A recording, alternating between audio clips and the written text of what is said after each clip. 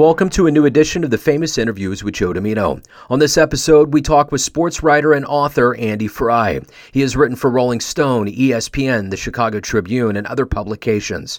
Over his career, he has interviewed hundreds of professional athletes, rock stars, and other celebrities.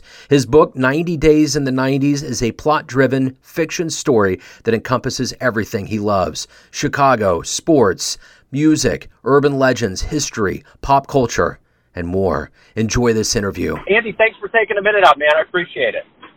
Yeah, thanks. Good to talk to you. So let's start off here before we get into your life, before we get into your book and kind of how we've woven this past to right now. You know, COVID turned everything upside down for the last couple of years.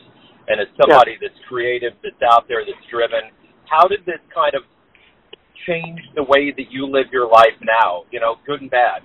Yeah, you know, I when COVID started, it was weird because as a part of my sports writing, sometimes I get to go on, I get invited to different trips, and, you know, sometimes it's just like local stuff, like something in Chicago, I'll go to a sports-related thing like the Cubs convention.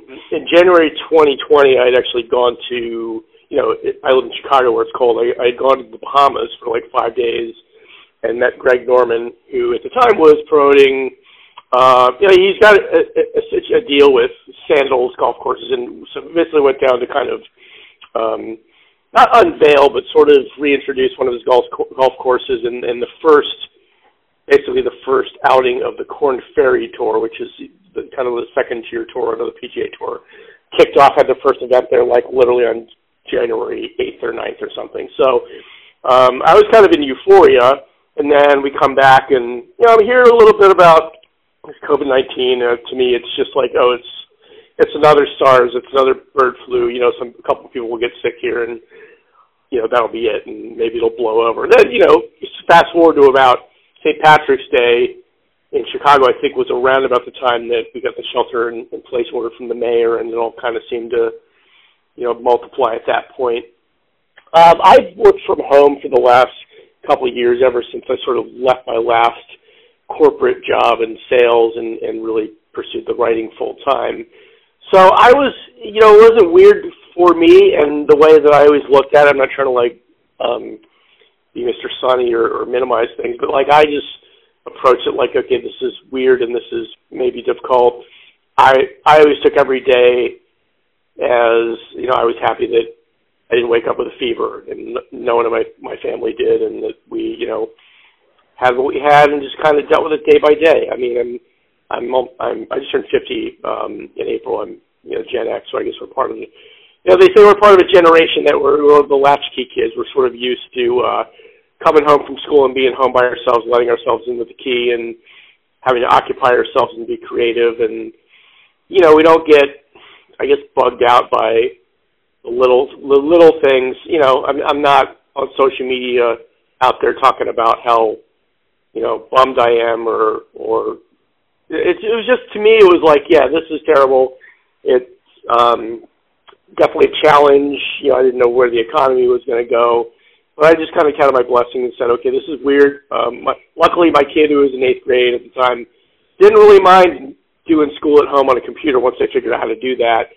And, you know, I just worked at home and walked the dog a lot more and made lunches at home and used it as an opportunity to buckled down with my writing. And I remember with March, I didn't know what the hell I was going to write about because sports was on hold, but quickly the next month's 5 stories that I did were about, you know, what's going on. Like, I think I covered the Cornhole League, and I covered, you know, sort of like what pro athletes are doing now that they can't be on the field. So I talked to a couple of basketball, football players who were like the same thing as I was doing, talk about walking their dog a lot and, you know, adopting another dog. And I talked to Megan Rapinoe's partner, Sue Bird, and you know, I think they got stuck in Connecticut because that's where Sue Bird is. She plays in the Northeast, and you know, they were kind of like doing extra exercises and board games and talking with people on Zoom, and so it changed the dynamic of the story. But I was always thankful that, you know, I'm cautious about my health. I wasn't affected by it, although I worked hard to keep myself and my family healthy. And I just tried to take it in stride as much as we could. So that's my take. let's get into your writing life. How did all this begin for you? Talk to me a little bit about, kind of where you were born and raised and how this desire to write and go down this sports path happened for you. Yeah, I grew up in the Philadelphia area. I moved to Chicago in 1994 after college. And at the time, 1994, like nobody was getting jobs anywhere. I knew people went to Yale and Cornell, who were a year or two older than me, who came back and worked for the Park District because they couldn't get a job elsewhere. But, I knew a handful of people were getting jobs or internships in Chicago, and I knew I was going to live in a big city. And literally, I guess my attitude is sort of indicative of this, that I'd never been here, but I started sending resumes. Like, we actually sent paper resumes and put them in the mail back then. And my dad said, well, you need to go, if you want to live in Chicago, maybe you need to go pound the pavement. And, he's like an ad man from, who got out of college in the early 60s. And he said, you need to go pound the pavement and, I don't know, walk into the office of J. Walter Thompson and hand him your resume, which, like, you can't even get in buildings anymore. I don't know that you could really back then as much, too. But so I just came here, and he kind of knew nothing other than I had this writing hobby. I wanted to live in a major city. I didn't know what the heck I was going to do. It's kind of drawn towards sales because I guess I've always been a decent communicator, and I can talk about how sort of the entrepreneurial mindset has helped in my writing later on if you want. But yeah, I just I was like any other 22-year-old in Chicago, living in Lakeview and Wrigleyville with another guy, eating ramen noodles every night, rubbing nickels together, and just kind of trying to enjoy going out to a concert or see a game every once in a while.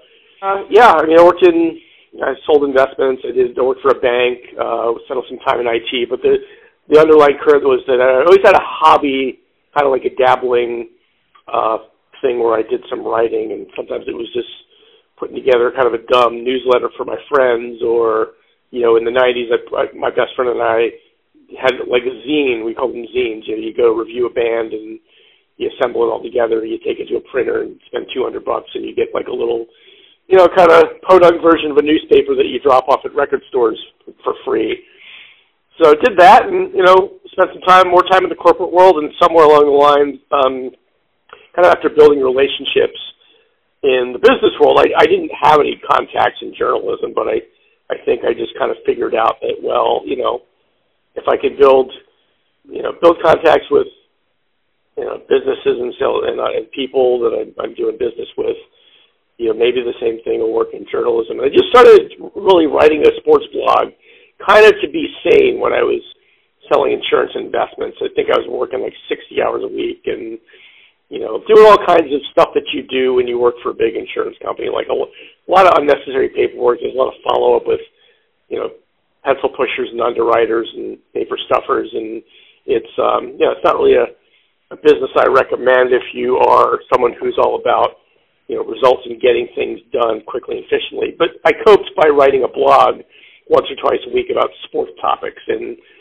I'm fascinated with weird things that are cultural in sports, like the fact that, at least traditionally in America, everybody who grows up Irish Catholic loves Notre Dame, but nobody really goes to USC because they're a Methodist. Or, all the Italian Americans that I knew who weren't diehard Phillies fans when I was growing up had an affinity for the Yankees, or at least like my friends' dads, because of Joe DiMaggio, played for the Yankees in the 50s. There's all these cultural tie-ins, and I started to write about that and rivalries and things, and just kind of like would bug like 8 or 10 of my friends at home, like, hey, I wrote this thing. What do you think about it? Do you want to start an argument over sports?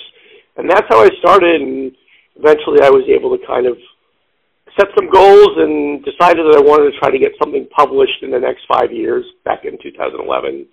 And, within about 18 months, I think, blew through that goal and published my first article for ESPN in July of 2011.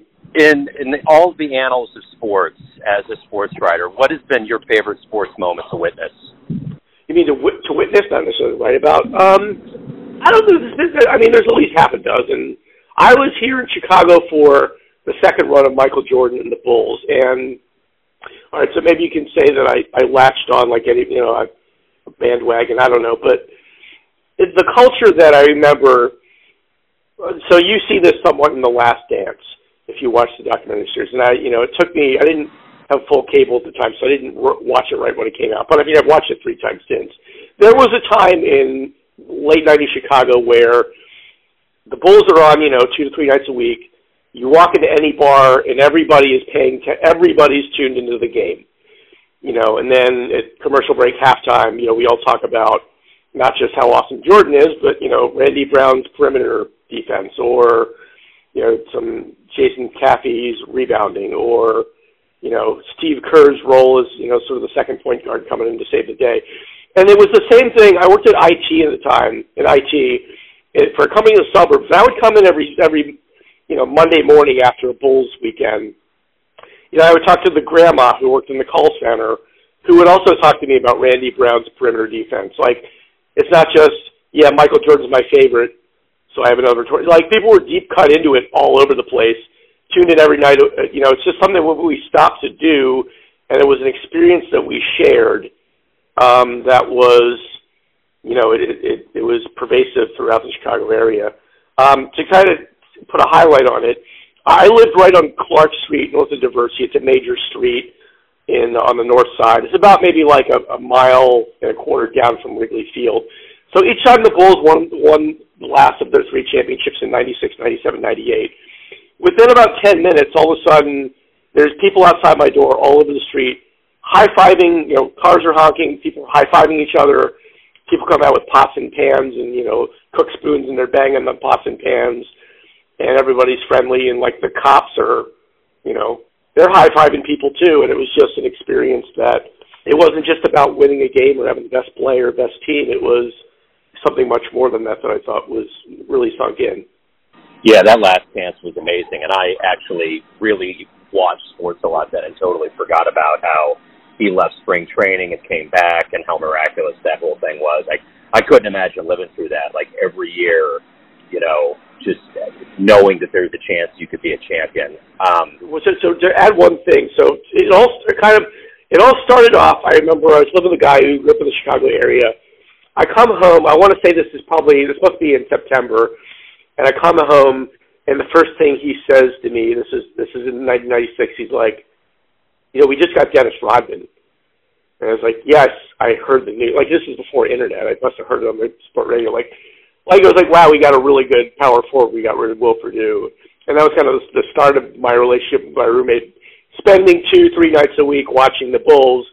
And a lot of times it was like they're down by 15 with 2 minutes to go, and they're going to pull it off. And they're going to come back and, they go 72-10. And it was just kind of like, it was just remarkable. So I would definitely say there's all kinds of angles and definitely stories I could tell about that. But it was much more than just a great team that won and dominated a couple seasons in a row. Anyhow. Yeah, no, I get it. So as a writer, what was the book for you that you come back to now? What was the book that really kind of opened your eyes that you think about as one of your favorites of all time? Well, I mostly read, nonfiction books. I grew up in the Philadelphia area. I always loved reading the Sunday sports paper, and I always liked reading sports articles in non-sports publications. So, like, the New York Observer used to be pretty good, and sometimes in, like, The Nation and the Atlantic Monthly, they'll have an article about a sports thing, or, like the Saturday version of the New York Times used to be really good because it was sort of like the anecdotal, cultural stories about sports, not last night's game that they would spend. So I was always drawn to books by people like George Plimpton and Dick Schaap that would write about, your favorite athlete's favorite moments, but really, like, as I've just sort of described with the Bulls in The Last Dance, getting into it a cut deeper and talking more to the people and the fans and the experience of being a fan and absorbing sports culture, not just like the great touchdown that happened or the great, the game-winning shot. So I guess I've always I've loved to read periodicals and short books about sports that are kind of conversational with the way they've been written. Maybe on the fiction side, one of my favorites is there's a couple of books by Michael Chabon. There's The Mysteries of Pittsburgh, and then the follow-up was called The Wonder Boys, which they made a really hilarious movie with Michael Douglas out of that. A lot of small scenes where quirky things happen, just kind of everyday type stuff versus, I'm not really into big overarching themes like Gone with the Wind type stuff. It's more I want to know about people's quirks and why they wear the shoes they wear and why they follow a sports team. So yeah, George Plimpton's The X Factor, where he covers sports, but he does it kind of in a quirky way, and he visits with different successful people about their sports hankerings and then what drives them. And then a couple of books by Michael Chabon. And also as a music fan, I love anything by Nick Hornby. High Fidelity is probably the pinnacle, but Fever Pitch was really great too. So yeah, there's a couple I'd have to say. But what do you like the best about actually writing about sports? What is it that gets you going about it?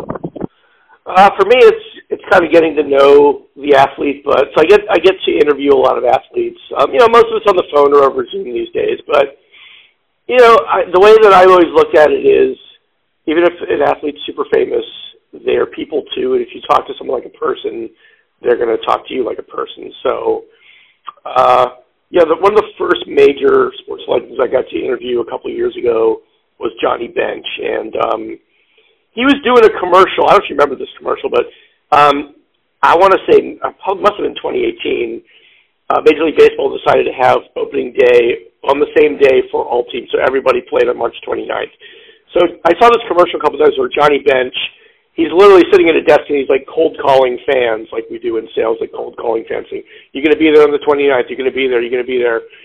I remember thinking, like, if I can find the publicist who did this and maybe stalk him, email him, maybe I'll get an interview with Johnny Bench, because apparently they paid him. Kingsford Charcoal paid him some money to do this commercial, and I got an interview with him. It was supposed to be a 10-minute interview, but we talked for maybe like 20, 25 minutes, mostly about like grilling, like how he likes to do his steaks, his secret rub. He wouldn't give me a recipe, of course, for his secret rub. He's a real grill master, and I think at least the time he lived in South Florida, which to me sounds hot. I don't know that I would grill in South Florida, but he was all about, grilling in hot weather and getting your grill as hot as possible so he could put in his steaks really quick. And I think he's got some teenager college-age sons at the time, so he's talking about kind of, giving them their hot dogs and their burgers and getting that out of the way so he could do his little artiste thing with it. So I like that. I want to hear, there's enough sportscasters and sports writers who stick a mic in an athlete's face and ask them the tough questions and, try to get inside their mind. I just want to talk to people like people. So I've had, I think, more success and more fun that way. And, maybe we all get this, but I feel like a lot of times I get, that's a good question, or thanks for bringing that up. Give you another example. I've talked to Venus Williams a couple of times. The first time I talked to her, I knew that she was kind of introverted. I did some research, and I kept finding on YouTube her getting, asked really stupid personal questions even by tennis reporters. And towards the end of her interview, I was like, I did a little research. I noticed you get asked a lot of dumb questions. Does that bother you? And she kind of laughed. She's like, yeah, thanks for recognizing that. Yeah, I think I get asked stuff that I shouldn't get asked. And she kind of, she didn't say anything bad about the reporters, but she kind of let on that, the least fun part of the job is that you have to entertain these dumb questions from, reporters trying to get an outside angle or trying to get something juicy. And, she just wants to play tennis and do her charity and her design work and enjoy life like we do. And I think when you can ask people about that, then they respond well. And for me, at least, I found that my articles, I think, are more interesting. And, people tell me that they like to read what I've written because it's a little different. I used to write sports when I was in college and a little bit after, and that was one of the reasons why I left the industry. All people were interested in were angles at that time. And I still hear that in Kansas City sports radio. It's like, how can we really light Inferno? And it's such an exhausting process. And these athletes they smell it, and it's like they just get so. I get to see them being tired. But my son is special needs, and we went to Royal Stadium the other day, and we met Nicky Lopez, who's from Chicago, and he just was walking around, and he was talking to us, and he was asking questions to all these kids, and I just kind of slipped one in and said, and I don't know if you remember this, but his first home run was in Omaha. They played an exhibition game, and he had just gotten called up, and it was a week later, and I could just, even talking about it now gets me just the hairs on my neck. It was the home run, and it was where he played all of his minor league ball, and it was, close to home, and it was pretty amazing. But I could just see he was comfortable. It was a good flow, but I could see him also being skeptical when a question was about ready to come up, because those guys get inundated with idiocy consistently, and I feel bad for them having to do that. I mean, the other athletes, they got to go through it, but the mundane, idiotic stuff in the digs that reporters put out is just, it's old as far as I'm concerned. Yeah. So, I figure it's not my personality to do that anyway, but it's at the same time, I feel like, I'm not going to I got an opportunity that it didn't go through. Someone offered me an interview with Lance Armstrong about the time that he, kind of when he settled all his legal stuff and he had a podcast. I don't know if he still has a podcast, but it was kind of, at the back end of Johnny Bench, and it was kind of a big deal. I don't remember why it didn't come to fruition, but I was telling some friends about it, and they're like, "Oh, are you going to ask him why he cheated?" And it's like, no, I think Oprah already covered that, so why do I need to talk to him about it? Like, I'm going to kind of talk about it. So I just sort of developed questions from the point of view that let's have a conversation. Let's keep it conversational. I'm not a nationally syndicated, like I'm not the daily sports writer for the Tribune or the New York Times. So there's not going to be anything that I'm going to uncover that's going to make my stuff go viral. So why try to be that person? I just want to have. I'm not afraid to ask tough questions. I mean, I'll ask people like, sometimes why do you do this, or what's tell me about your hobbies, yada yada. But I think by and large, I just try to talk to like people, and I think it just makes the experience more pleasurable for each of us. Absolutely, I agree. So 90 Days in the 90s. Talk to me about this book. How did it come about, and kind of what's the reception been? Yeah, so I'm 50, and I remember the 90s, and I used to have a kind of a running joke with my best friend's almost at my age, and he lived in Chicago for a while. I was a short story writer named Doug Milam. He moved up to the Pacific Northwest a couple of years ago. And we used to have kind of like, he's kind of more of a science nerd. Like, I don't follow science fiction. We had kind of this running joke that, like, we should go back in time and see, like, Jimi Hendrix's last concert, or we should go here. So I don't know. I just kind of always held on to that in my mind. And as a writer, I think most writers, whether you want to write fiction or nonfiction, you always have it in your on your bucket list to write a book. In part because you want to see if you can write a book, see if you can pull it off.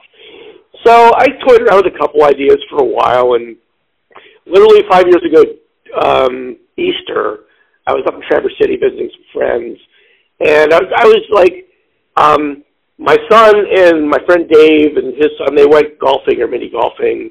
The girls went out and went shopping. I was basically at their house by myself doing some work. I had to do some work. And then I got done with my work. I took a walk, and I had started putting together, I had like 75 playlists on Spotify. And I think I was listening to one of my 90s playlists. I just got this idea, like, I think I was being nostalgic. I thought, it would be cool if I could go back to the 90s. And it was before I'd never seen Portlandia. I'd never seen Hot Tub Time Machine. If that movie was out at that point, I don't remember. And just got this idea of like, okay, well, what would a time travel to the 90s in Chicago, because I live in Chicago, what would that be like? What would I do? Where would I go? Where would I eat? Would I go see a band? Would I check in on old friends? And some writers, some of us, we get a lot of ideas, and so for me the test is if I write something down that I'm really excited about, and I still care about it a week or two later, versus like coming back and saying, oh, that's boring or stupid. I decided that I cared about this idea. About 2 weeks later, I had it written down somewhere and was taking notes and just thinking like, oh, this would be cool and maybe I should do this. So I just decided to try it out. And when you start writing a book, books are 70,000 to 100,000 words. Like, you don't really know what the hell you're going to write when you start. But I had a vision for the plot, at least, or what it would be about. And I really love pop culture. I love sports. I love, I'm not an educated history book, but I love, like, oral histories and anecdotes. And, I can give you stories about shortcuts to the airport that Cubs players took back in the 80s and 90s because, if you live in Chicago, you know the neighborhoods, you know the streets. I'm fascinated with those little things. So I just started toying with it, started picking at it, started writing, trying to write plots, trying to write dialogue, and it took a little while to kind of figure out. But I really wanted to write a story about going back to the 90s and really experiencing, okay, if you're going to go back in time travel, and you're a grown-up and you don't have any responsibility, what are you going to spend your time doing? And I wanted to make it a story where someone kind of got immersed in the 90s. Hats off to Nick Horby for writing about a bunch of damaged single men who kind of don't have their stuff together. I maybe took a note from that. My character Darby, she inherits a record store from her uncle kind of after her career goes awry in New York. She moved back to Chicago.